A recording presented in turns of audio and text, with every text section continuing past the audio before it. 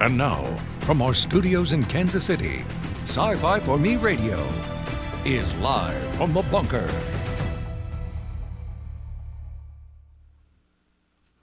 Ladies and gentlemen, boys and girls, children of all ages, conversationalists across the fruited plain, Mr. and Mrs. America and all the ships at sea, the ladies who lunch, princes of the universe, captains courageous, and the people from the wrong side of the tracks, it's Open Line Friday. We're back. We are back and ready to go. And I gotta say, I did not get anything done this week that I wanted to get done this week. But that's okay, I guess. Hello, everybody. We are live from the bunker. My name is Jason Hutt. I'm the editor here at Sci-Fi for Me. Glad to have all of you. So, if you're here live, you can jump in, and if you're not here live, then you can still leave a comment. Want to give a shout out to the people who are listening to this show as a podcast. We have people showing up everywhere around the world. We even popped up on the radar in Mexico here this week, so good to have all of you with us. I do want to invite you to check out the live video, which is available on YouTube, Odyssey, and Twitch. So do check that out, because sometimes we have visual aids. Sometimes we have things what we show you that don't quite translate into radio that much. So anyway, all right. My goodness, what a week! What a week! All right, so I get in. I decide, okay, Monday through Thursday, I'm gonna take Monday through Thursday off in order to try to clean up some email, ads, and book some guests, maybe finish my taxes, and just do some general things about the place. Now you'll notice I did get the comic book covers, the metal comic book covers on the back wall over here. So that corner is finally done. So that's finished. I got that much accomplished anyway. Excuse me. That all morning I've been fine. All morning, and then this crops up. All right. So that's done. This area back here behind me to my right, all of that, I think I'm finally able to sit there and say it's finished. But I did not manage to get done 95% of anything that I had planned to get done this week because of other things what happened. So it is what it is. It's the way it goes. I have been taught not to make any plans, and it just roll with whatever happens, and I'll just go along for the ride, and there it is. I wanted to set up the store this week so we could start selling mugs and merch, t-shirts and maybe some patches of, and the cough is a nervous tick. MS, I wish. I don't get nervous about much anymore. There are a few things I sit there and go, yeah, I don't know about this one, but I don't get nervous too much anymore about this stuff. I mean, I've been doing this for 34 years. I have forgotten a lot, and it's interesting. I come across an interview with Orson Welles. Somebody had posted it over on LinkedIn. It was an interview with Orson Welles about his success with Citizen Kane. And the fact that he was able to do so much and get so much in his contract, and Wells was like, well, it's only because I kept asking for the impossible, and they gave it to me. I didn't want money. I wanted authority. And the reason that they were so successful is he says he had a cameraman who basically told me, he says, everything you can do with a camera, you can learn in about half a day. Everything else is just fluff. And Orson Welles says that his success comes out of his ignorance. He didn't know what things were impossible when it came to making a movie when he made Citizen Kane. It was his first film.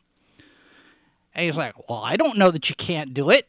Nobody told me you can't do it, so we did it, basically, is what I'm paraphrasing. He says it a lot more eloquently than I did.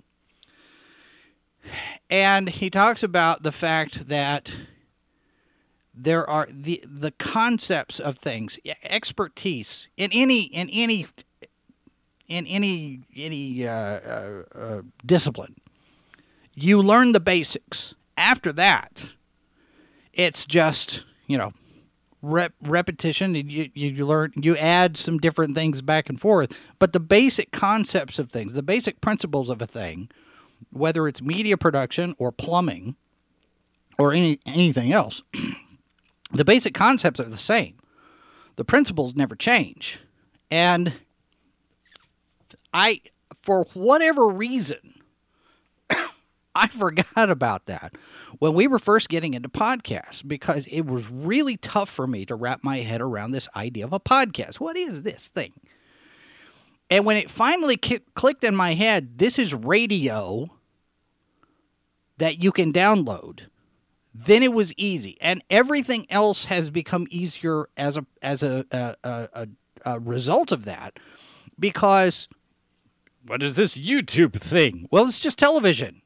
This is just a different kind of distribution model for TV. And Sci-Fi for Me is a TV channel. And we have various different shows. We're a network like NBC or CBS or UPN.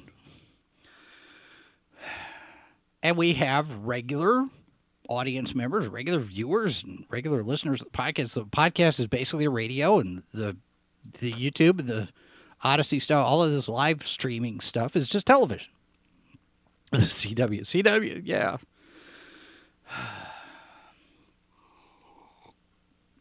So sometimes I am guilty of overthinking things. It happens sometimes. And I'm sure some of you have done that as well. So, it is, as they say, it is what it is. All right, I'm going to copy. Let me do that. Okay. Excuse me. With this, between my cough and everything else that I've been doing this week, it's like, I'm just gonna let you guys do that. I'm gonna let you guys talk. This is Open Line Friday, which means you guys get to pick and choose the topics. I do want to say though, Cam's trying out the new Diablo 4. Let me know how it goes. Sci-Fi Snob, no one's ever accused me of thinking too much. Yeah, well, I want to say hi to other people in the chat. I see Mataween. I see Keely saying hi from Taipei. Keely must be on walkabout out there. I did see Dungeons & Dragons Honor Among Thieves last night. Mr. Harvey and I went to a preview screening and enjoyed the movie. I know there are a lot of people. I jumped on the Thursday Night Throwdown over on Comics Division's channel last night afterwards and talked about it because I heard them all making these assumptions it was going to be terrible. All these assumptions is going to be woke. All these assumptions are based on a couple of trailers and an interview that the directors gave where they tossed a one-off joke saying that they'd always wanted to emasculate Chris Pine. They do not emasculate Chris Pine's character in this movie. Let me make that clear. Chris Pine's character, Edgin, has a very specific reason for why he is the way he is when we first meet him. And having gone through similar circumstances myself, I can totally understand why he is the way he is. I'm not going to give you spoilers, but I can totally understand his motivation for doing what he does and for being the way he is. Michelle Rodriguez's character is fine. She's not some woke, uppity, feminist, icon, girl power type at all. And MS, yes, I mean, there's a video clip out there that destroys that surprise. There is that minor spoiler. The cartoon characters are in it briefly. I will confirm that. But it's a fun movie. It holds together pretty well, and it really does feel like the writers got together and gamed out a number of different campaigns, and then they strung them together and said, all right, this is our movie, because it goes from one thing to the next, to the next, to the next. And it's almost like if it was a video game, it was almost like your side quest, right? We've got to do this, and then we have to do this. Now we got to do this, and we got to do this, because ultimately the goal is X. But in order to get to X, we got to do these little pieces first and build all of the things that we have to have in order to do this big thing at the end. And some really good set pieces, some good action pieces. And of course, being Dungeons & Dragons, you have to have a dragon. And I've got to say, I'm not going to say anything, but the dragon, this is probably the most unique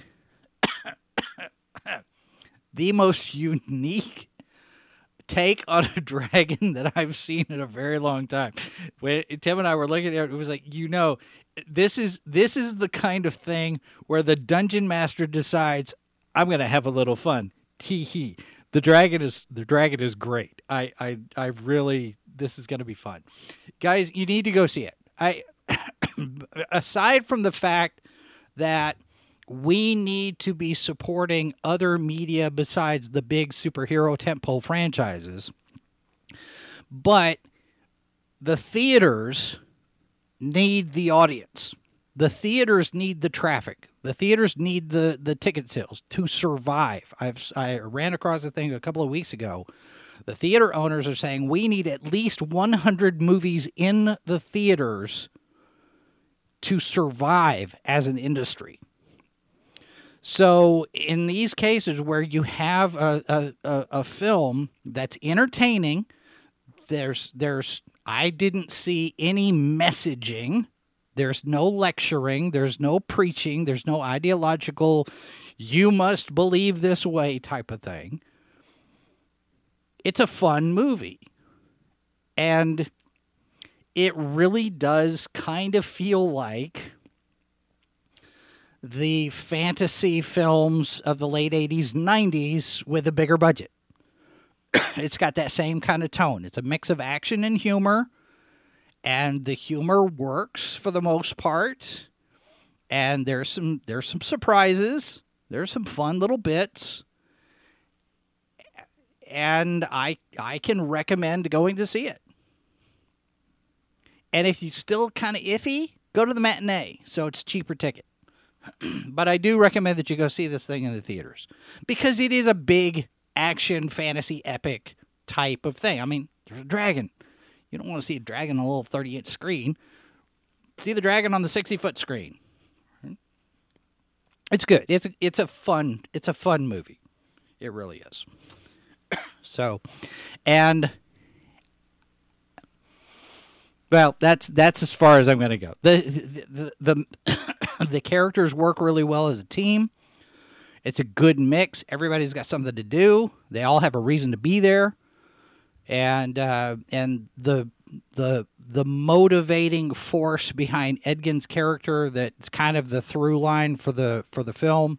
It has a predictable arc, but it's executed well. I mean, you can see it coming for a while, but it's a satisfying trip to get there. You know how it's got to end because it's that kind of movie. But it works. It works. So there's my recommendation. I can't post an article with a review because my website's broken. I got an email this week that my database is over the 2 gigabyte limit, and so I have to delete things in order to put in this little SQL code so it can start self-cleaning, but I can't delete. I can't put the SQL code in to start cleaning until I delete something. I have no idea what it is I'm supposed to delete. So that I've got to deal with. But anyway, there's my recommendation for D&D. And no, Edgin does not become a lesbian. So, see, this is the kind of thing we start making jokes about this, and this is what I talked about before. We are in danger of making these snap judgments based on a trailer, based on an interview, based on one little thing that somebody says, and we just automatically jump to, oh, well, it's going to be woke. We have to be careful about that. Now, there are some things where, yes, absolutely. I mean, when Patrick Stewart came out and said, yes, Picard is absolutely going to be about Brexit and Trump, then we knew going into it. I mean, he explicitly said that this whole thing was going to be political. But in this kind of thing, I think when the directors of this movie said that they had looked forward to emasculating Chris Pine's character, I think they were making a joke, because they don't do that in this film. And Chris Pine is an executive producer on this film. And interestingly enough, this is not a spoiler.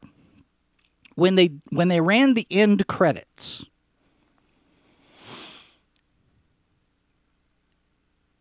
I noticed, and I don't know that anybody else is going to care, but I noticed Paramount Pictures presents yada yada yada Dungeons and Dragons based on Hasbro's Dungeons and Dragons. Now, I get it. Hasbro owns Wizards of the Coast, but Wizards of the Coast manages Dungeons and Dragons. Except, and I don't know if this has anything to do with rights and media rights and whatever the deal is for Paramount to make these movies. And it's probably going to get a sequel. But it was interesting that this movie is credited as being based on Hasbro's Dungeons and Dragons, not Wizards of the Coast's Dungeons and Dragons. That's a choice. That's a choice that somebody made for some reason somewhere up the food chain. I just thought it was rather interesting. All right. Let's bring in... Oh, I can't do that. That's not a touchscreen. Let's bring in Christopher Hoffman, who is alive. All right. Hello. There we go. We had people in Discord asking if you were okay. So here we go. Here's proof of life, ladies and gentlemen. Christopher Hoffman is still with us. So welcome, sir. For the time being, yes. I'm right.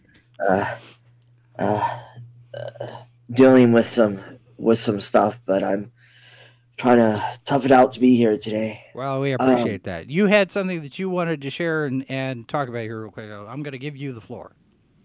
Yeah, actually, before I do that, I wanted to see if you could pull something up because you were talking about Dungeons and Dragons.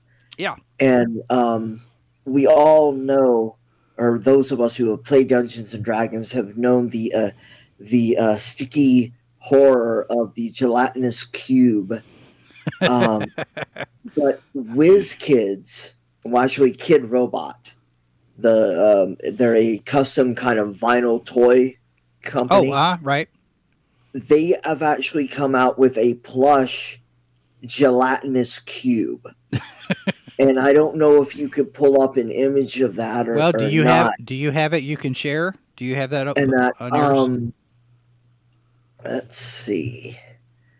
Yeah, I have it on the WizKids website. I don't know if I could. I have it on the screen here. I don't know how to share screens, unfortunately. Well, if you're on the same StreamYard, there should be a share button.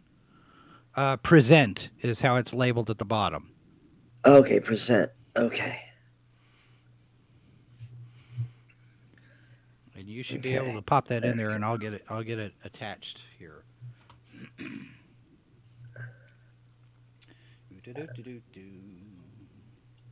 Got it. All right. There you go. Can you see it? Getting there. There you go. There we go. This is it's the WizKids gelatinous cube. And it's a little plush, and you can open it up, and inside of it, it's got a shield and skulls and bones and a sword. Nice. And the skeleton actually glows in the dark. Well, that's fun. And I was like, oh, I think I might need one of those.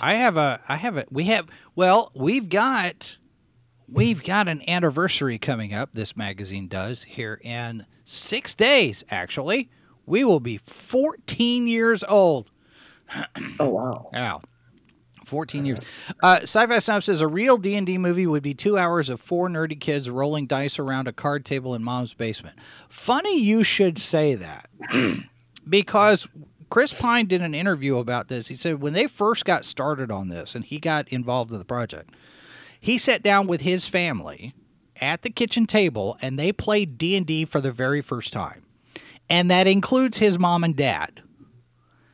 And I'm sitting here trying to wrap my head around the idea of Sergeant Gautreaux from Chips playing Dungeons and Dragons. And I'm thinking, what kind of character would he put together? Because those of you who don't know, Robert Pine, who played Sergeant Gautreaux on Chips, is Chris Pine's father. And the older Chris Pine gets, the more he looks like his dad. Wouldn't he be a lawfully good paladin? You know, I wonder about that. I mean, he's played enough villains that maybe he's chaotic neutral at this point and just kind of balances everything. Or maybe he just picks something that's so completely wildly inconsistent from everything that else that he's done. You know, evil druid or something. I just whatever. But I'm just like Sergeant Gautreaux playing D&D. I want to see that. I want that. I want that in the thing. But it does feel like, you know, it does feel like that we've got several people sitting around the table coming up with various different scenarios that is the spine, the foundation for the script. Because some of these pieces do feel like mini campaigns that got played out. Okay, well, how is this going to go? How is this going to go? And then the Dungeon Master says, but then... and messes the whole thing up because there's a couple of places where it's like, oh, that's going to complicate things. And that's the Dungeon Master sitting there going, you think you're going to win. It's a fun movie. I recommend it. Go see it. MS says, what does this movie do better than others that have failed? That's a good question because I did not see the others. I'll admit, I didn't see it. The thing is, you have a better budget, and I think you have performers that are at a little bit higher level. I mean, all due respect to Justin Whalen, but you know, Justin Whalen in Dungeons and Dragons. I mean, this is Jimmy Olsen against the dragon. It just didn't work. I mean, Jeremy Irons, go for it. He makes an excellent villain, but a lot of it is execution. When the story holds together and you've got talented performers, at least skilled performers, delivering their lines and they're emoting well and everything's going fine, then sure, it's going to work and the story holds up, and that's the key. If the script is good, if the story holds up, you can still have not great actors and still pull it off. But if your story is crap, no amount of talent is going to bring it up to the level it needs to be successful. Hugh Grant is in this thing, and he is properly chewing the scenery as a con man. He's not the same kind of villain that Jeremy Irons is, but you can believe exactly what his motivation is because, well, of course that's what he's going to do. Because they set that up at the very beginning of what kind of character he is. So it's good. And it's not, you're right. It is fun. It's better than 90% of the movies out there because it's not preaching to anybody. It's not lecturing me. I didn't get any feel at all that there was any kind of intersectional, identitarian, ideological Marxism in this thing. So if there is, it's buried. But the relationship between Chris Pine's Edgin, and Michelle Rodriguez. I can't remember her name right off the top of my head. But they're more brother-sister dynamic throughout most of the picture, and it works. You know, they're best friends. They've been through a lot, and you know they're hanging together, and they'll give each other grief when it needs to be, and call each other out on their crap. It's a good movie. So, and no kids switching in. This is actually set in Neverwinter. These are people who actually inhabit this world. These are not kids getting portaled in like the 80s cartoon kids who are in the movie. So, anyway, all right. So, now, having got past that, Christopher, you've got something that you wanted to talk about. Yeah, speaking of films that are, I guess, highly creative, and, well, not I guess, but are highly creative and more of a team effort than a solo project. Recently, of course, Everything Everywhere All at Once won the Oscar for Best Picture, and over here, I do a show called Vault of the Killer Bees, and it reminded me of a film that I have in the vault that I wanted to highlight real quick, and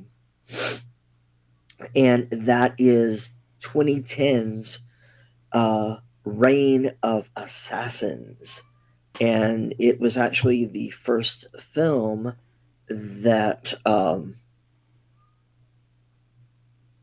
it was the first film that brought back Michelle Yeoh and her let's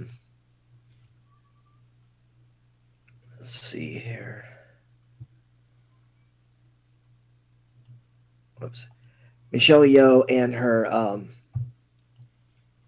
martial arts skills. She hadn't done any sort of martial arts based films since Crouching Tiger, Hidden Dragon in 2000.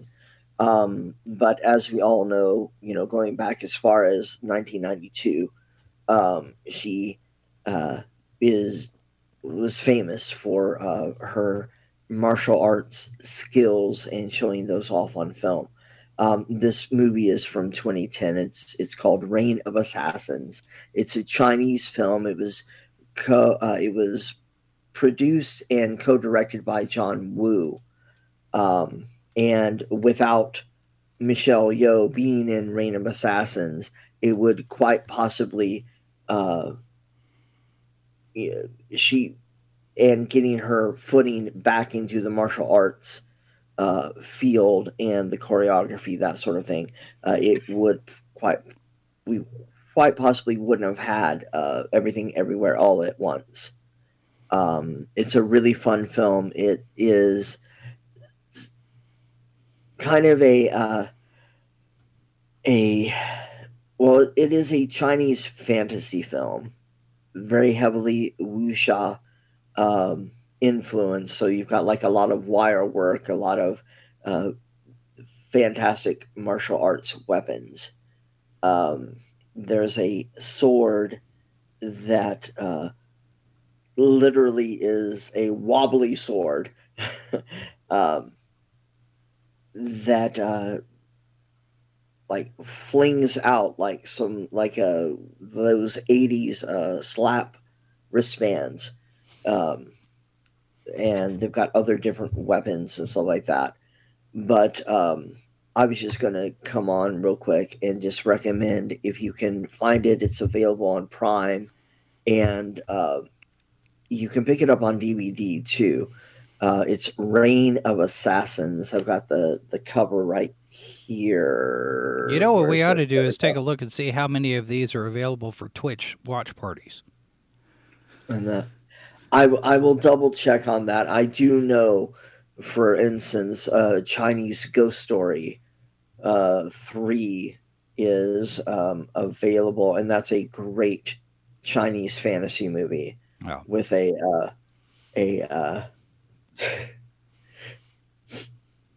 demonic succubus who has a tongue that comes out and yeah, she'll give you a violent tongue lashing, as it were.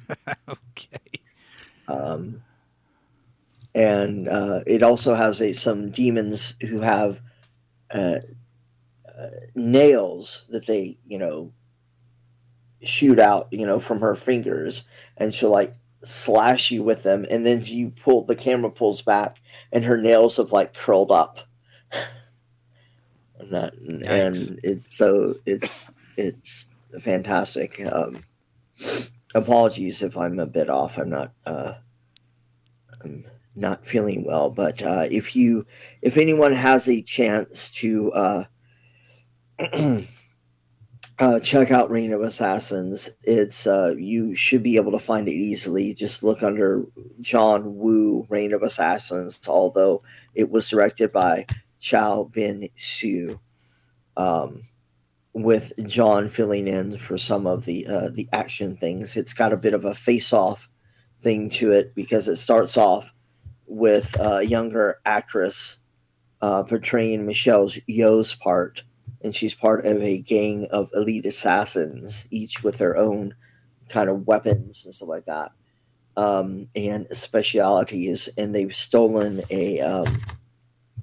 the ashes of a mystical Buddhist monk, as you would. Sure. And then she decides that, wait a second, I want out of this gang. I want out of this life. She takes the monk's ashes to hide them and then, return them to its proper place at a time. But in order to hide from the assassins, she changes her face. And there we have Michelle Yeoh, who carries the rest of the film. And there's one set piece where one of the assassins is sort of like a mystical wizard kind of a character. And one of his attacks is the levitating rope trick that you usually see as like the Indian rope trick. Oh, right. They'll throw up the rope, and it'll grab someone, and the rope throws them up in the air, with them bound in it, and like kind of teleports them to somewhere else. And it's just a great sort of popcorn movie. Unfortunately, it's not dubbed, but the subtitles are good, and you can pick up the storyline even if you don't prefer subtitles or anything like that. All right. Well, we will add that to the list. Maybe let's look into that and see if we can maybe start putting together some watch parties on some of these vault entries. Sure, definitely. When you're feeling better, you should go to bed. Okay. Oh, one last thing. Marvel's come out with the Excalibur set. Oh, okay. From the X-Men. And the Megan character is finally a figure. She was a shapeshifter for Excalibur. We've got another Captain Britain, but the reason I bring this up is this one, we've got a Kitty Pryde here, a Shadow Cat, and she's in her traditional costume, and this is the first time that she's been in a traditional costume as a figure. We've had her as like the Shadow Cat figure, right, like Agent Kitty Pryde, and also in the X-Men uniform. But this sculpt is really, really nice on her. Cool. And she actually looks like a teenager here, which is great, because if you read the Claremont comics back in the day of Excalibur, which are a fun read, I believe Alan Davis was doing the art at that time, but he didn't necessarily know how to draw teenagers really well. So it was like you have this teenage, esque dialogue for Kitty Pryde, and it's like, oh gosh, what am I gonna do? That sort of stuff. And here she is, like a total bombshell. And I was like, wait a second. How old are you? I don't know. Right.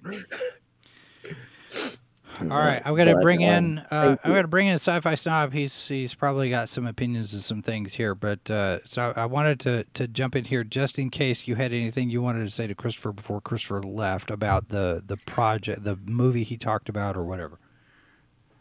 No, not really. I'm a big fan of Michelle and Crouching Tiger, Hidden Dragon. That's some good Chinese martial arts stuff.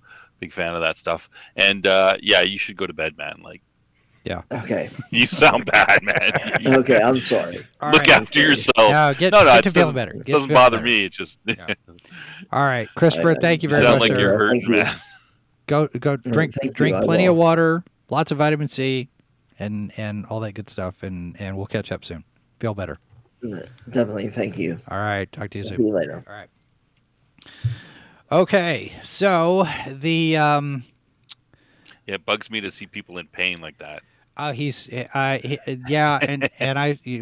We've been communicating and making make sure that you check this and go deal with this and all that. So yeah, we gotta make sure he's back to 100% soon, hopefully. So yeah, I hope so. I wanted to mention something just on your D&D spread here. Yes. I have a book recommendation. Okay. There's this series of books that people probably don't know about. It's called The Reluctant King, and it's by L. Sprague de Camp. They're from like the late 60s, and they're not based on D&D, but the story follows this guy named Joran. And it's set in a medieval setting, and he gets to be king of this city-state. Now, the city-state, what they do is they have the king rules for 5 years, and at the end of 5 years, they cut his head off. They throw his head into the crowd, and whoever catches the head becomes the next king. So he gets to be king because he's walking, he's kind of walking. He's like in the city. He's like, what the heck's going on? And then something comes out of the air. He grabs it and he's like, what's this? He's like, a head. And then everybody picks him up on his shoulders and says, yay, and takes him off. And, he has drunks and parties. And, a week or two later, he finds out that I'm going to be, cut off. My head's going to be cut off in 5 years. So he decides to try and escape, of course. Of course. And but of course, the kingdom has dealt with this very often, so they know all the tricks. So he can't escape. So then he tries to, he starts he's the king. He can do whatever he wants. So he starts, bringing all these various characters in who teach him how to do various things like steal, pick locks, all these various skills. So that's a bit of the background. But the book starts at his execution, which he has to escape, and he's got this wizard. He's met this wizard, and he has to do steal something for him afterwards in order for him to escape. So that's where the book starts off, and the main character, he's a bit so it's a bit cheeky. As you can tell from just that description, there's a little bit of humor in there. The characters are quite interesting. Anybody who likes fantasy. This is fantasy with a little bit of humor, and it's not based on Dungeons and Dragons or anything, so it's a completely different world. Right. I would completely recommend it if you can get a hand on it somewhere. It might be kind of hard to find. Physical media. Actually, get a book. I don't know if you could find it on online. I mean, I don't think I've seen it. Yeah, I mean, libraries or anything. Stuff like that, you probably are looking at eBay or used bookstores, half-price books, or any of your local bookshops or anything like that. So if you like any type of fantasy and you like it with a little bit of humor in it, not so serious, it's a good read, well written. Okay, I will make a note. It's called The Reluctant King. The series is called The Reluctant King. It's 3 books. Okay. The first book is The Goblin Tower, I think. The Clocks of Iraz and The Unbeheaded King is the third one. Yeah. L. Sprague. Sprague, L. Dot Sprague de Camp. So yeah, I haven't seen it much very well. Where a friend put it on to me like 40 years ago, 35. You're not that old. I'm older than you. Not by much. A little bit, but a little bit. MS says, I think Sci-Fi Snob might have to do a story hour for us. A story hour. Oh, I don't want to talk about that too much. I don't want to spoil too much of the book. I'm trying to get my daughter to read it. She kind of likes this stuff. Yeah. And she kind of likes some fantasy stuff, and she likes a little bit of humor. She keeps asking me, give me another writer like Douglas Adams, like The Hitchhiker's Guide. And I'm like, well, there's nothing like him. I can't recommend anything like this that's like him. So, well, I'm trying to think. Dragon Riders of Pern is not humorous like that, but it's good. It's good fantasy. Yeah, no, it's that offbeat British humor. You know that I mean, you that got sensibility. Terry Nobody writes Pratchett. like Adams. You got Terry Pratchett Nobody writes out like there. Adams. Who's that? Sorry, Terry Pratchett. Terry Pratchett. You might recommend him. He's kind of like him. I know Tim would. I've read much of his stuff. Terry Pratchett, and because Pratchett is the world that sits on the back of the turtle. You know, the elephant's on top of the turtle, and the world. What is it? Somebody help me out in the chat there.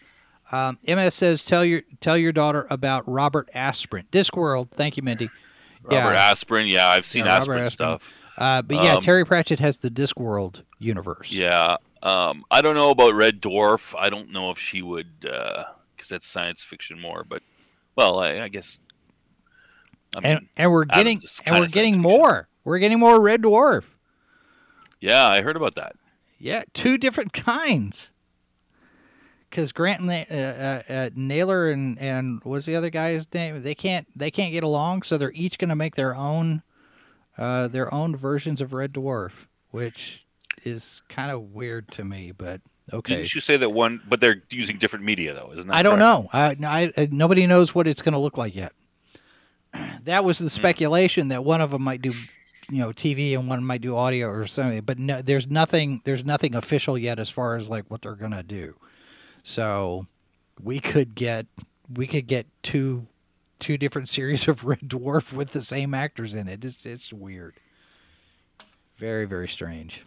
So anyway. All right, so we've pinned the link in the chat for anybody who wants to join the conversation. We are Pennsylvania 65000 this week, so anybody else wants to jump in here, you are more than welcome. Something that I've noticed, and Snob, you can help me with this. Something that I've noticed.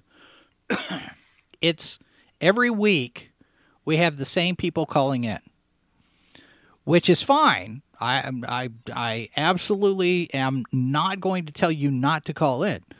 How do we get more people to make that leap and put themselves front and center and get out here and share their thoughts? Because everybody's got ideas. Everybody's got things to talk about.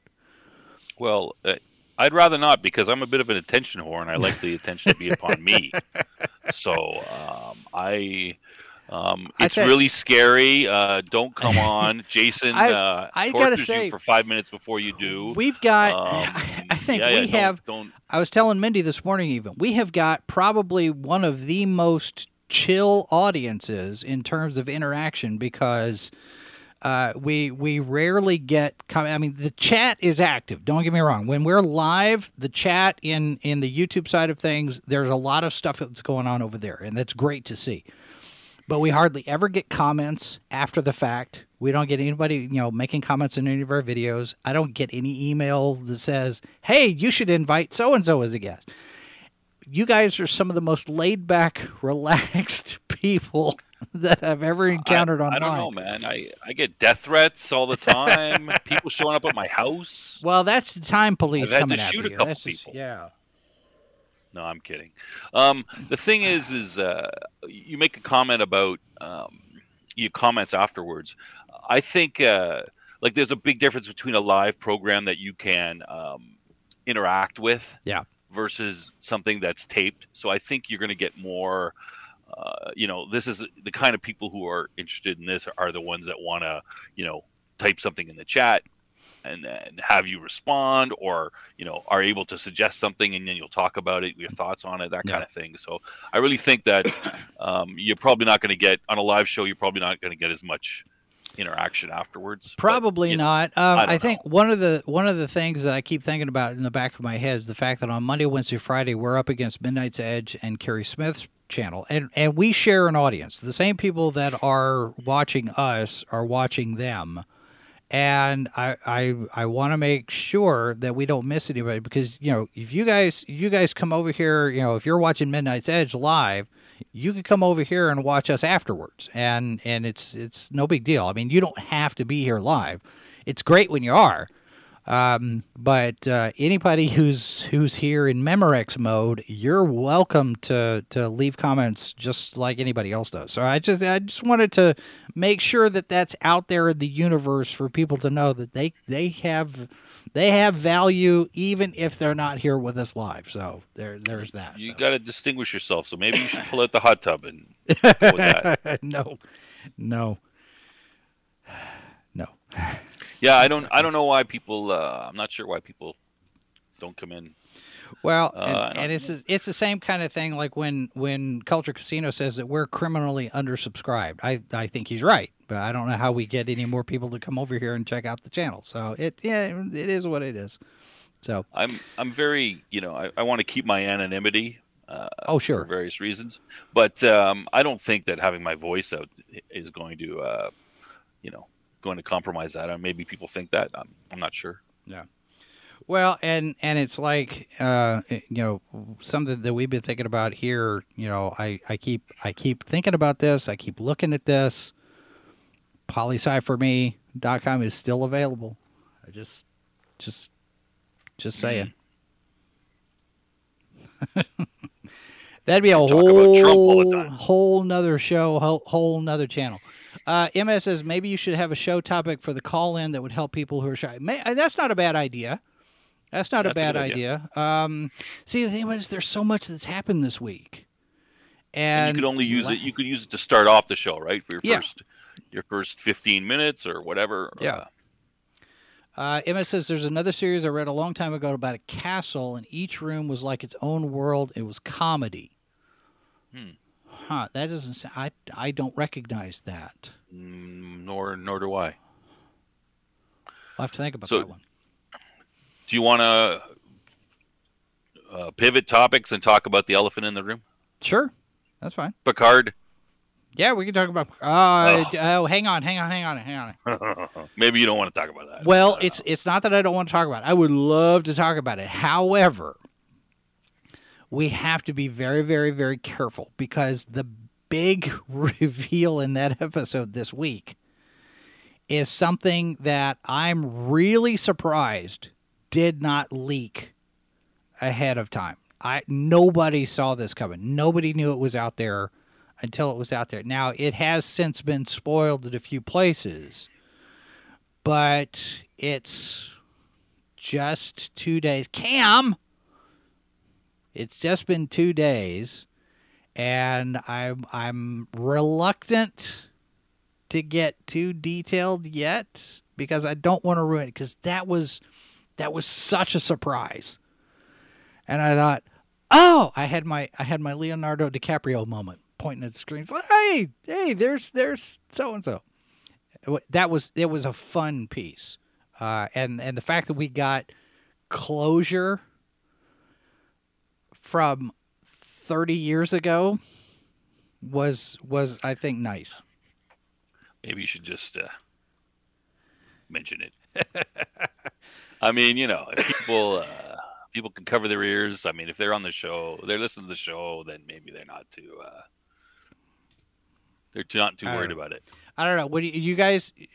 You guys want me to spoil it? Do we spoil it or no? Do we? You guys let us know. In the meantime, let me bring MS into the conversation. Welcome, sir. Oh, hey. Hey. Oh, hey. I have another window open. I was trying to search for that book. I can't remember that book too. I used to own it. I got rid of it. I was good. I came in because I was going to talk about my suggestion because I was thinking, like this week you didn't do a show, and then you do a call-in show, and it's like, well, what do we talk about this week? You know what I'm saying? Because you didn't talk about nothing. Sometimes on YouTube, I see people they put polls up. Sure. Hey, should I do this? Should I do this? Should I do this? What should we? Do you want to talk about this or this? Maybe doing a poll during the week, and people can kind of maybe at least vote on some topics or something. Because like Sci-Fi Snob obviously has a gift. Some people are more extroverted. You know what I'm saying? Yeah. I mean, I preach, so I learned it. I learned how to get in front of people. That's a skill. That's a skill you gotta develop real quick. Right? Yeah. So nobody who knows me would call me extroverted. Well, at least you have a lot of thoughts. Let's say that. You're the thing is, and this is something that I've learned. It's the same for pulpit ministry. If you're preaching on Sunday morning, you're up in front of a crowd, or you're teaching in a classroom, or you're a teacher in school or whatever.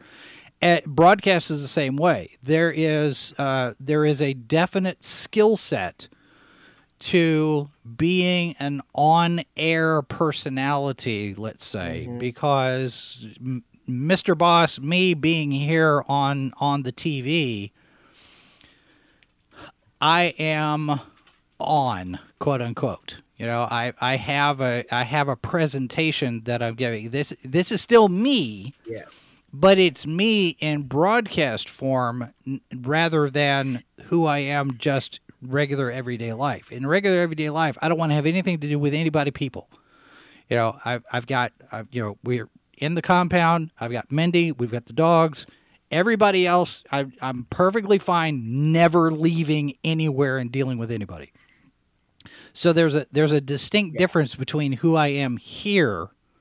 No, I understand that. And that. 100%. So, yeah, I'm like that too. And probably Snob is like that too. And, like for me specifically too, because I also teach, I'm more like when my wife's a teacher, she teaches English and she's an art teacher. I teach, Bible, theology.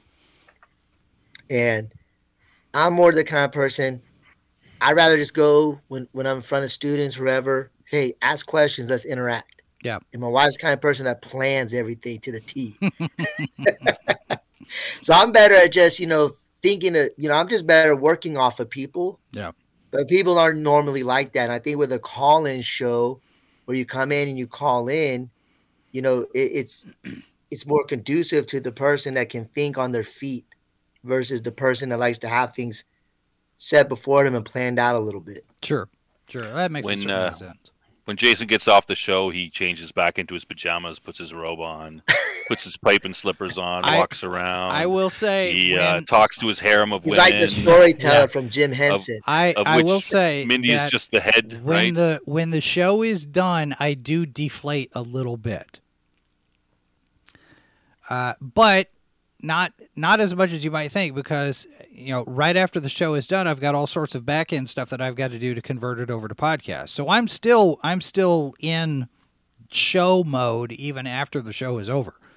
But yeah, at some point I'll deflate a bit. But that's when you change into your slippers and pajamas and smoke your pipe. Yeah. And I have slippers from My Pillow, and they're very comfortable. I like them.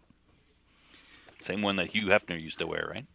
So let me do this. Let's pivot to this one, because this is interesting, I thought, because we had the news earlier this week that Willow had gotten canceled. However, according to John Kasdan, it's not canceled. That doesn't work. Oh, no. What do you mean it's not canceled? It's not canceled. It's on hold, he says. Hiatus? This is a very long, lengthy thing. I'm not going to go through all of it because it's 3 different images that he posted on Twitter. And it is a very long letter to fans, as it were. And he says here, as a lifelong devotee of Deadline Hollywood, I also appreciate that punchy headlines drive clicks. So I understand how Willow canceled after 1 season on Disney Plus is fun and juicy. However, as I'm nearly certain I've had more conversations about this in the last couple of weeks than Nelly Andriva, of whom I remain an ardent fan. I mean, he's throwing Nelly Andriva under the bus. I feel fairly confident that if asked, neither I nor the folks at Lucasfilm would or have actually characterized it quite that way. He says, a decision was made last week to release our main cast for other series opportunities that may arise for them in the coming year. It's over. There you with go. all the TV and movies in production around the world, it feels unfair to limit an actor's availability without a clear sense of when you're going to need them again. It's further trivialized by the simple reality that the scripts we've been working on require just as many actors from our first season with whom no such contractual hold exists. Nothing prevented Annabelle Davis, for example, from taking another show, but you better believe Mims appears every single Volume 2 chapter. So basically he's saying here that we've got this core group of actors who are under contract. They're on hold for Season 2. You've got these other actors who are just as much a part of Season 2, but their contracts don't have them obligated on hold, and so they can go out and they can find other work in the meantime, but these actors here can't, like Warwick Davis, for example, or any of these people. So it's not fair to them because they can't go look for work as long as they're under this contract. And that makes a certain amount of sense because if you don't have any idea when you're going into production for Season 2, then you've got a bunch of people that are sitting around twiddling their thumbs because they can't work because they're contractually obligated not to look for work elsewhere. So, if they're ever going to go for Season 2. If they're ever going to go for Season 2. Now, that's the other question. Now, he goes further here. He says, if you're asking... Well, hey, Jason, on that, didn't I just read an article this week where an actress sued because for that same reason, because she was saying that, was it maybe even Disney, like where she was saying that she was under contract, or they hired her and they fired, they didn't make it. Karen McCarthy, they hired her for an executive producer position on The Acolyte. Yeah, that's what it was. Yeah. Yes. Yeah. We talked about that on Ranker Pit last week.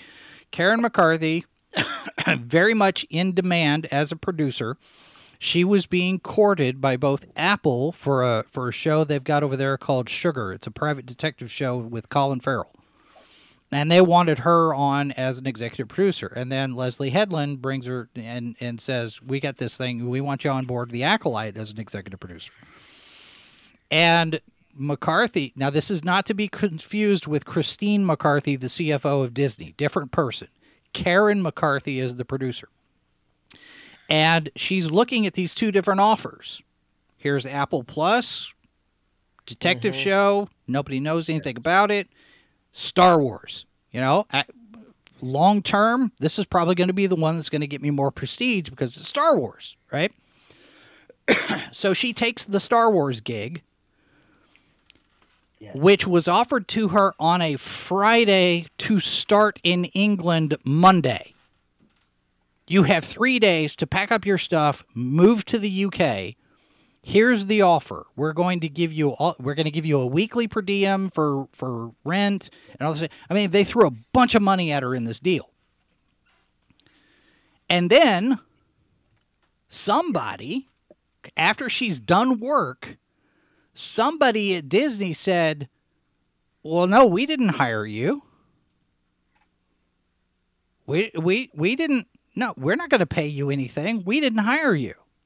And so now she's suing for 4 different things: breach of contract, breach of good faith, and a couple of failure to pay wages, and one other one. And basically the way this thing is structured, Andrew at legal mindset was on with Valiant Renegade. They went through this, and basically what he's saying is the way this thing is structured, Disney can get dinged, Lucasfilm can get dinged on any one of these four. So if one of them gets thrown out, the others can still stand. So you have breach of contract, you have breach of good faith, which basically says Lucasfilm lied to me, or somebody did, whether it was Leslie Headland that said, hey, come on board this thing in order to kind of force Disney's hand or whatever. But Karen McCarthy is sitting there saying, you guys owe me money, not only for the work that I did on The Acolyte, but also you owe me for the damages that result from my not getting work at Apple. Because my taking this job prevented me from taking that job. And so there's financial. So couldn't there be a impact similar both. situation now with the Willow cast and these guys? I mean, No, because that's crazy. that's a normal thing. Whenever you have a series and you have a set of series regular cast going from one season to the next, you're going to put them on hold for a certain amount of time, and especially if you don't know if you're going to get picked up for a second season, or a third or a fourth or whatever, you have your main cast on hold for a certain amount of time, because if the network decides to pick it up and your actors are suddenly not available, then you don't have a show. So this is fairly common. This is standard practice for series production, to make sure that your main cast is still in place when you go into your next season. The fact that they've released them from their contracts says they don't have any idea when the next season is going to pick up, if ever. So the main Willow cast has been released from their contract. Is that correct? Yes, that's correct. So that usually means the show is over, because then those people go off to do work. I mean, when people were talking about Firefly, getting Firefly back together, we want in this big. Well, you're not going to get all the actors because they're all doing other things now. Raised by Wolves is a great show that got canceled after 2 seasons, and there's a groundswell of people who are trying to get it back. But I'm part of a Discord, but it's going to fail because the actors have been released. They'll all go off to do other things. You're not going to be able to get them all back together again to do it. It won't be the same show. So. Right, and according to Kasdan here, it's not his fault.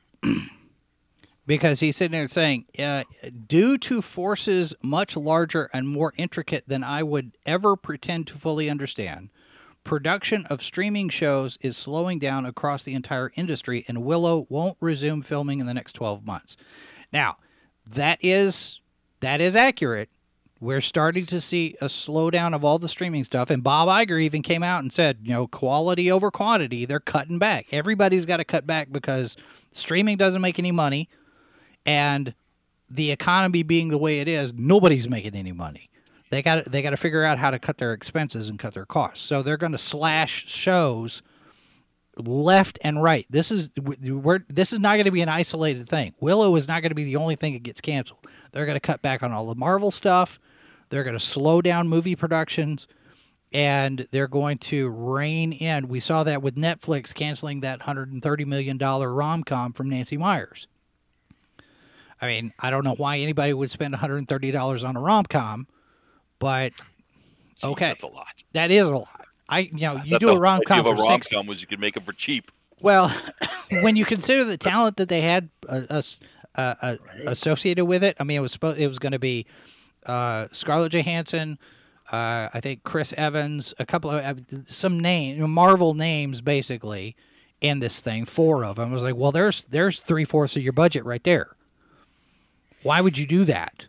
You don't need $130 million for a rom-com. You use $60 million and get some less expensive actors. Put Danica McKellar in there. She's great. Ask Hallmark how they do it.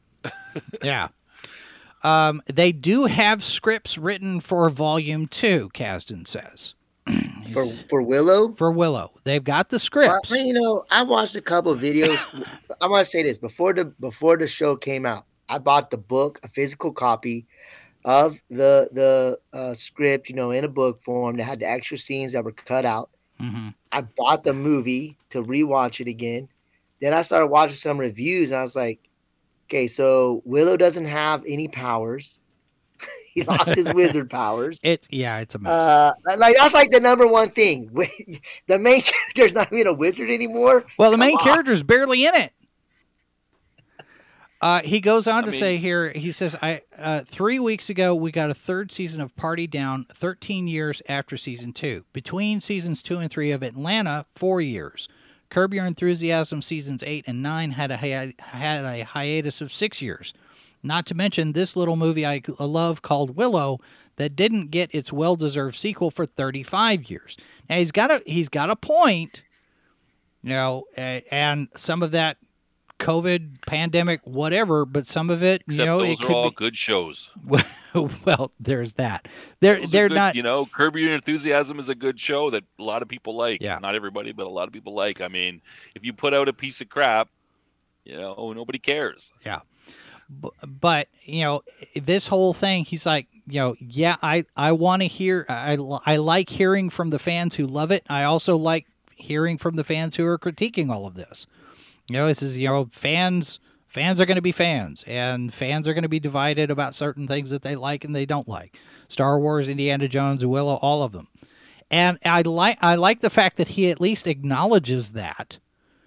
And the fact that we should be able to have dialogue about all of this, even though Twitter blue-haired crazy people being the way they are, it's not a very productive dialogue. When are companies going to learn that Twitter, the reality of Twitter is obviously not the reality of the real world? Because every time you follow the Twitter crowd and you do what they want, your shows fail. Yeah.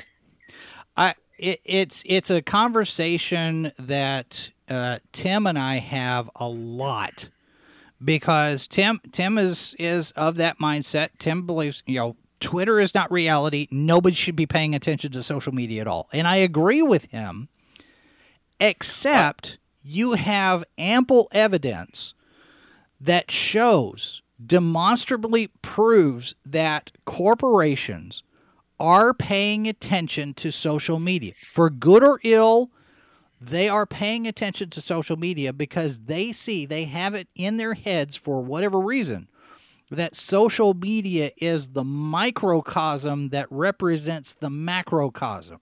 And from an advertising standpoint, I can kind of understand that, because back in the day when we had the letter writing campaigns, networks assumed fairly consistently and fairly accurately that anytime you had people that were actually writing letters for whatever reason, I'm complaining about this, or I like this, these letters were representative of a larger number of people who didn't write in. And the assumption, and whether it was, you know, the write-in campaign to save Star Trek, or, you know, people sending broccoli to the front lawn of the White House, or, you know, people sending peanuts to save Jericho, even if it's just a product, you know, I don't like your razor, Gillette. I'm sending you a sternly worded letter. The assumption has always been in the marketing environment that those letters, the people that actually took the time to do it, were representative of a larger group, say anywhere from 50 to 500 people. Yeah. And so there's a significant chunk of people who agree with the person who wrote this I'll letter. say one thing about letter writing, though. There's the problem with social media is, you know, how often do you get upset or angry about something? All the time. And then later you calm down. Yeah. You calm down, right? And you think a little bit more rationally about it. And what social media allows you to do, it just allows you to vent that anger like immediately without having any kind of rational thought or chance to sit down and think about it. Whereas if you have to write a letter, you know, you got to find the paper, the pencil, an envelope, the stamp. You got to melt. You know, you got time to calm down while you're writing the letter and to think about it. And I think that's the problem with social media. Social media doesn't allow time for an individual who his emotions have overtaken them to step back from his emotions or her emotions, whoever, and just have a little bit more rational thought before they do something they might regret. Yeah. Not only that, but you have the algorithm feeding that rage and building on that. And, oh, you don't like that? Well, you're certainly not going to like this. And what about this over here? You're really not going to like this. And so it just kind of compounds and escalates in a cascade effect all the way across. And you're right. There's no buffer time. There's no time to sit there and go, do I really want to send this? Do I really want to hit the send button? No, nobody thinks that way. And I got into my kid has an assumption about me with regard to certain things. I'm like, do you understand? Because he's concerned about some of my disciplinary actions, and I'm like, in the time that it would take me to do this and do this and do this and do this and do this, you could leave the room. I mean, it's not going to be one of these things that just instantly happens. And social media is the same kind of thing. We've been conditioned that it all happens at once, immediately. And there's no downtime. There's no time to sit there and think about things and take a moment to take a breath and go, let me think about this for a second. Do I really want to do this? Okay, while I'm not going to disagree with anything that Jason and MS have said. Good, because we're right. It's still, I mean, what I'm going to say is that it doesn't really matter, because the principles, the elements of a good story have been set out for thousands of years. We all know a good story when we see it. Mhm. It's almost built into our DNA from all the way back, Beowulf and the start of our myths. Right. So while what you're talking about, social media is correct. I mean, these people are putting out crap stories. They're crap stories. So right. I mean, how can you as a writer go on and say, okay, we have thousands of years of good story writing. I'm going to throw that all out because someone on Twitter says that there should be more. Yeah, but they believe those XYZ guys. there. That's crazy. I have crazy. But I have the answer for that. Corporate executives. Because the corporate executives don't care about story. The corporate executives have never read Campbell. They've never read Robert McKee. They don't know beans about story. It's like we've been talking about with Star Trek.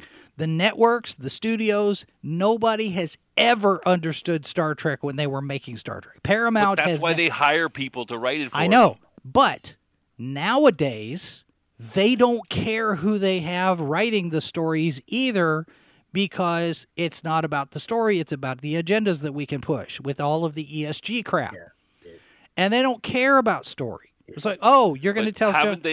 But come on, you've got to see that whenever you push the agenda and you don't write a good story, it fails miserably. And that's the audience's fault. Look at the battleground of movies and television littered with crap. Sci-fi snob. And how many... Let me say something to you that will help you understand, because I heard this week from John Wright on his podcast, and he's a Catholic, he's Christian, and he said that, if I'm going to tell somebody, share my faith with somebody, I don't care how much persecution I get, I'm going to do it because I believe it's right. I'm not going to do it out of anger. As a good Christian, I would do it the right way. And his point was that that's how the people feel about their ideology today, is that they don't care if they're making money or not making money, or if it costs them something, or they're going to lose something in the process, because their ideology is so much more important to them than telling the story that we think is good. And I never thought about it like that. He was really showing you, like, this is the mindset of this kind of a person. It's not about having a good story. The ideology is a religion, and pushing that religion is more important than telling the good story. Well, that's a good point. Yeah, but MS, the difference between religion and, like, a religion is supposed to push its religion. That's what its job is. Its job is not to make money. Right. Yeah, The movies and television, their religion is to make money first. Like, No. that's their job. No. used to no. be, anyways. Perhaps. Depending on if you have the right person in charge. David Zaslav understands what you're saying. It's about making profit. It's about making money. We have a business. Business needs to make money. You have people at various different levels in the corporate suites who have absolutely no concern whatsoever about the profit, because, like MS says, it's about the message. And Those so many people are- have hijacked, even with an ideology, with a faith, and that's what this is. This is a belief system. It's Marxist at its core, but you have people in Hollywood, in politics, and all these corporate executives and whatnot, who have this religion of Marxism, oppressed versus the oppressor, the critical race theory and representation and identity and all of this mess.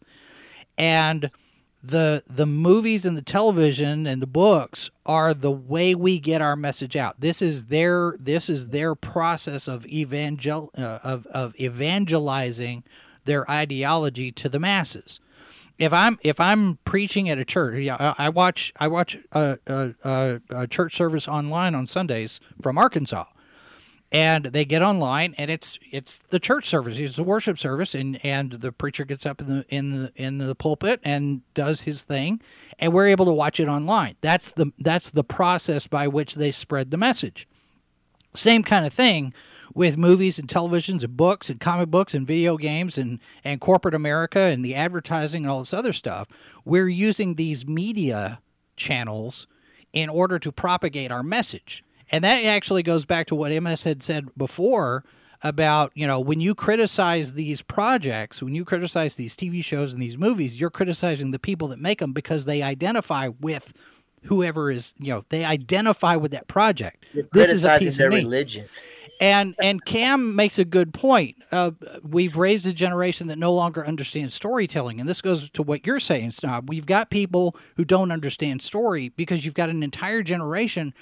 And we've talked about this before. They are not literate. They don't understand. They've not read Melville. They haven't read Jane Austen or D.H. Lawrence or Henry David Thoreau or Ben Franklin or Screw Tape Letters, C.S. Lewis or Tolkien or Ursula Le Guin or Asimov or Bradbury. Nobody gets it.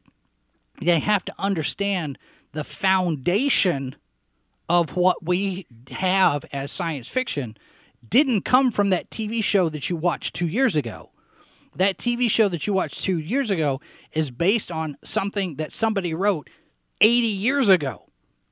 And you have an entire generation of creators who don't understand the foundation of the genre.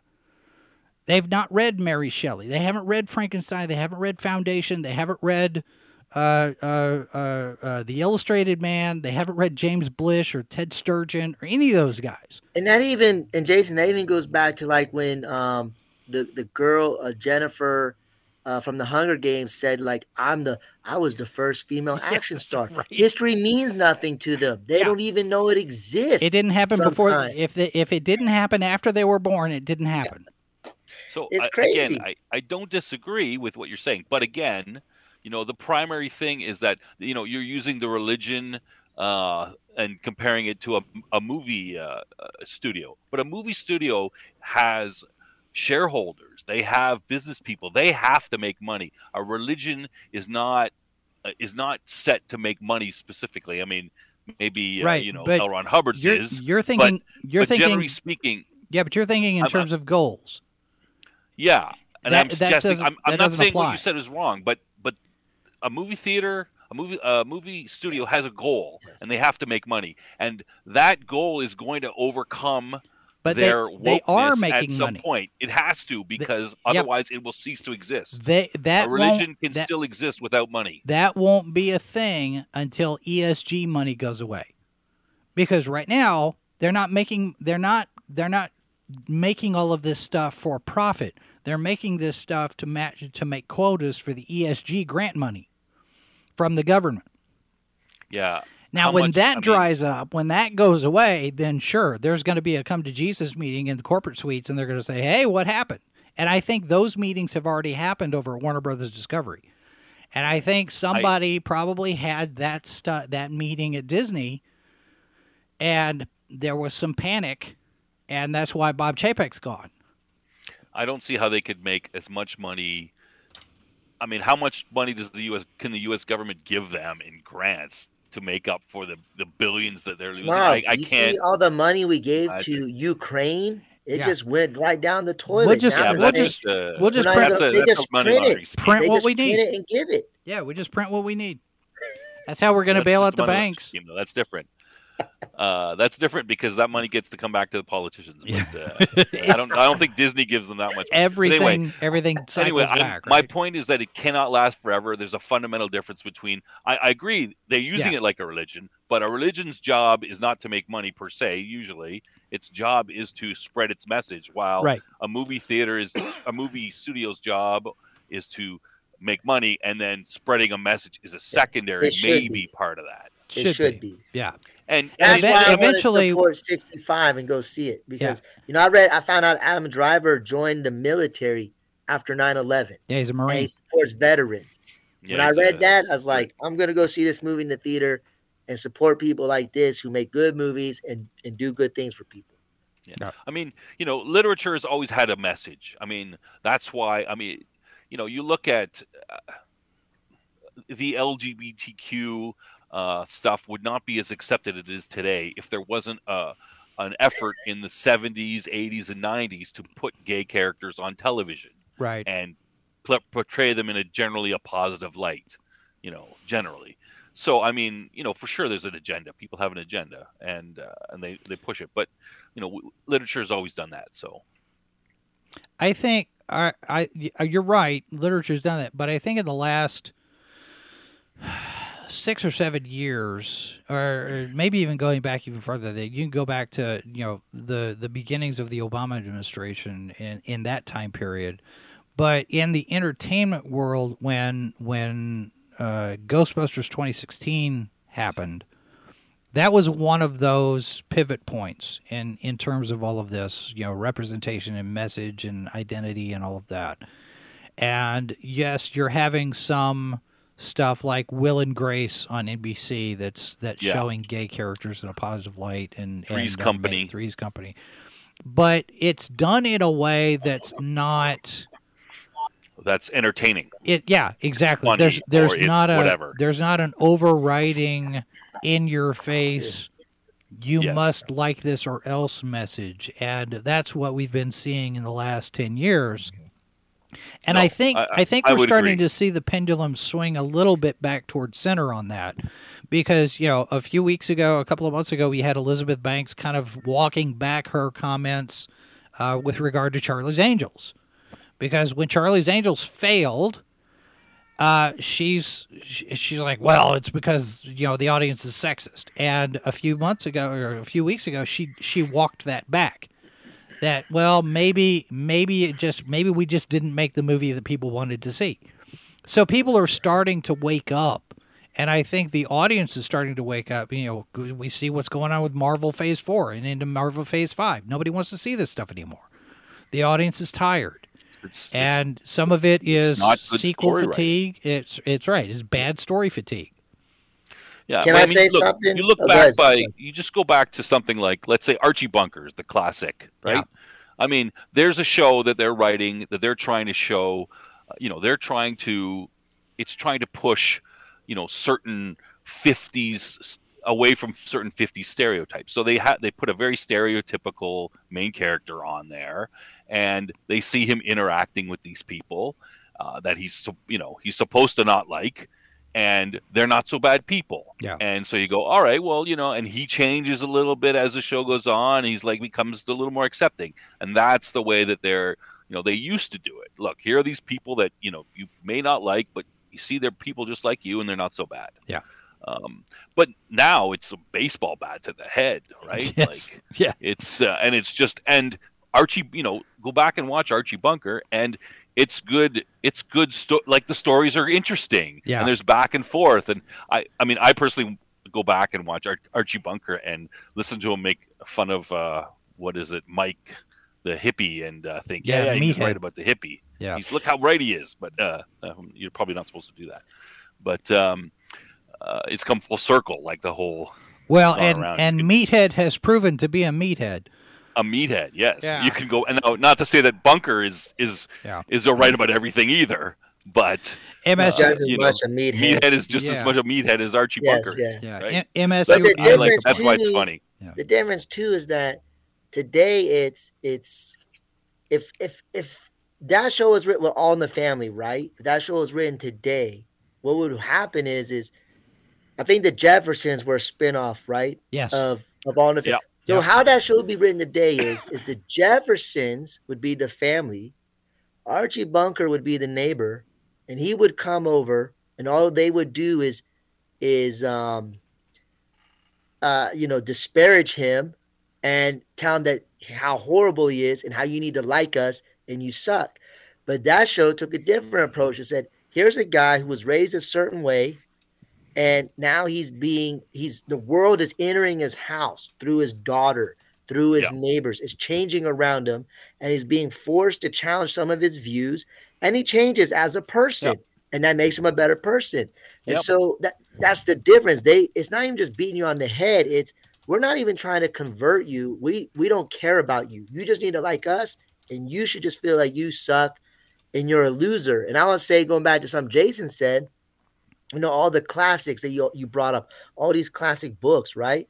Whether or not these people were Christians, many of them were not. Mm-hmm. A lot of them, though, grew up reading the Bible, which it kind of lays out how to write a good story, how to show character growth in people, and not to overpass their weaknesses and the bad points in their life, and how to foretell certain things, and how to even tell a good story, or how to put mythical elements into things, or how to, a lot of those people read those stories growing up, read the Bible growing up, and they learned it from that. Mm-hmm. Now you go to a school, and what you learn is you learn from somebody who tells you this is what makes a good story, is the character needs to be 40% this, 40% that, 10% this, and 1% that. If it's not, I told my friend yesterday, maybe if I say this, you might get kicked off YouTube. But I said, hey, you want to win an Oscar? It's real easy. Just make a movie about a hobbit who's black and gay and fat, and you'll win every Oscar there is. Because it's not about, you don't even have to have a good story. Yeah. It's the character that wins the Oscar now. It's not the story that wins the Oscar. Although this past Oscars, Everything Everywhere All at Once, things are changing. Yeah, I think things are changing. I think the pendulum's swinging back. Do you want to win an Oscar, or do you want to be a success? Right? That's the question. Yeah. If you write a good story, your movie, book, whatever, will be a success, and it will go on forever. No one will remember those crappy movies that they gave Oscars to for woke points. They will go into the dustbin of history. No one will be watching them in 50 years. Yep. Did last year, did Wakanda Forever win something? I don't remember. No, that was this year's Oscars. It didn't win anything, I don't think. Nobody is going to remember these movies that they put the woke points, because they're not good movies. Right. You got to write a good story. So, just to sum up, that's what my point was, that I agree with what you guys are saying, but I don't think it's not going to last, because everybody goes back to their primal, and companies need to make money, and at some point they're not making any money. I think the tide is already turning. They haven't made money. All this stuff is crap. People don't like it. People are tuning out, going away, doing other things. Yep. And the people who are doing good stories are getting all the money, and they will quickly change their tune. Yes, which means we need to get more Terry Trek. I want to say that no, don't. Terry Matalas, not Kurtzman. Terry Matalas. Give it. Let Terry Matalas do it. I found this other author I was talking about earlier. His name's John DeChancy. Okay. And he wrote a series called Castle Perilous. and it's kind of a comedy. It's very hard to find comedy fantasy books. That's why Robert Lynn Askren and John DeChancy, and there's another one I can't remember. And going back, just going back, snob back to the Red Dwarf thing. Even if your daughter doesn't like science fiction, the only reason why I recommended it was because when it comes to British humor, their first 2 books are really like, they're dead on British humor. It's best you're going to get when next to him, I don't like to admit that my children are not as big a fan of science fiction as I am. It's very embarrassing. So I try to convert them, but you can only do so much. Yeah. At least they like to read. So, They be love happy to about that. read. They are voracious readers. Reading is fundamental. My kid loves to read Diary of a Wimpy Kid. And I keep trying to buy him like real books. Oh, he's a boy. Yeah. My daughter's 10 and she's eating up all these Archies, like old style Archie And you know what? I'm like, I don't care what it is, whatever. You shouldn't care what it is. Just get them to read, and they will eventually, try to introduce them to other stuff, but don't worry about it. They will eventually move on to things that are better. There is a series of books, and it's not fantasy; they're mysteries. It's a series of books called The Three Investigators. There's about 80 of them. And originally it was Alfred Hitchcock Presents The Three Investigators. And these 3 kids who get together and decide they're going to be private detectives, teenagers. And it's a really good series of books. I've got all of them. And they're excellent entry points. Hardy Boys, Nancy Drew, Three Investigators, Encyclopedia Brown, all of those are really good. Yeah. Now, it's not fantasy. So, Brown, there's already a set of books called The Investigators, right? Except that it's like The Investigator as in a alligator. My daughter has a bunch of those. I haven't seen those. The Investigators. Yeah. Well, my wife likes mysteries, so I bought a manga called Case Closed for my son, which is like he's like supposed to be like Sherlock Holmes, but he shrunk or something back to a kid. Yep. Interesting. Yeah, I think that well-rounded readers make better writers. So and it works better for understanding people too. You have characters that have experiences, and even though they're fiction, you're kind of vicariously having those experiences with them. And it's not your lived experience like they want to talk about, but you're seeing how people react to things and how people deal with things in these stories. And you can draw from that, and you can sit there, oh, well, what would Jim Kirk do with this? And what would how should I respond to this? How should I react to this when something happens to me? And I don't think people understand that as much as they should. I'll say this too. Sometimes you just got to force your kid. Like, my kids did not want to watch Labyrinth. And I just sat them down in front of the TV and said, you're watching Labyrinth. Yeah. And when it was over, they're like, oh, we love that movie, Dad. It's awesome. I told you. Yeah. And the other day, I popped on Alf. And I was in class. The kids got done with the test. We had like 10 minutes. And it was too cold to go outside. I was like, hey, I'm just going to find something on the TV to watch. And Alf was on there. And the kids were laughing at the school. You know what I'm saying? Sometimes the kids don't know what's best for them. You just got to let them know. I would say that all the time, kids don't know what's best for them. Yeah, pretty much most of the time. All right, gentlemen. Reading is fundamental. Reading is fundamental. All right, we're going to leave it there. The better. And let that be the last word that we have today, because I still got to finish prep for tomorrow. Coming up. Wait, I had one question. You can say yes or did the D&D movie, did it have a setup for a sequel? It's open to a sequel. It's not directly, there's no cliffhanger, but it is open for a sequel if they want to. So it's one module. It's one module. Now, that's perfect. The other thing too is you could do, the way this thing is set up, you could do a D&D movie with a completely different cast of characters and still be okay. Yeah. because they've established Neverwinter, they've established this realm, and you could have these characters continue and stuff, but you could also introduce other things. You could do this whole thing, almost like an anthology of movies set in this universe, and you don't have to drop them into Neverwinter, and you've got a brand new cast of characters. Hey, imagine a movie that's fun that people can go watch. Right. And it's fun. It's got some good characters, a little bit of action. I mean, geez. Yeah. What's not to like? I know. I do recommend it. All right. And I also recommend that you join us tomorrow morning for Good Morning Multiverse, 11 a.m. Eastern, 10 Central. We will be talking about all of the news. We will be giving you the headlines of the week.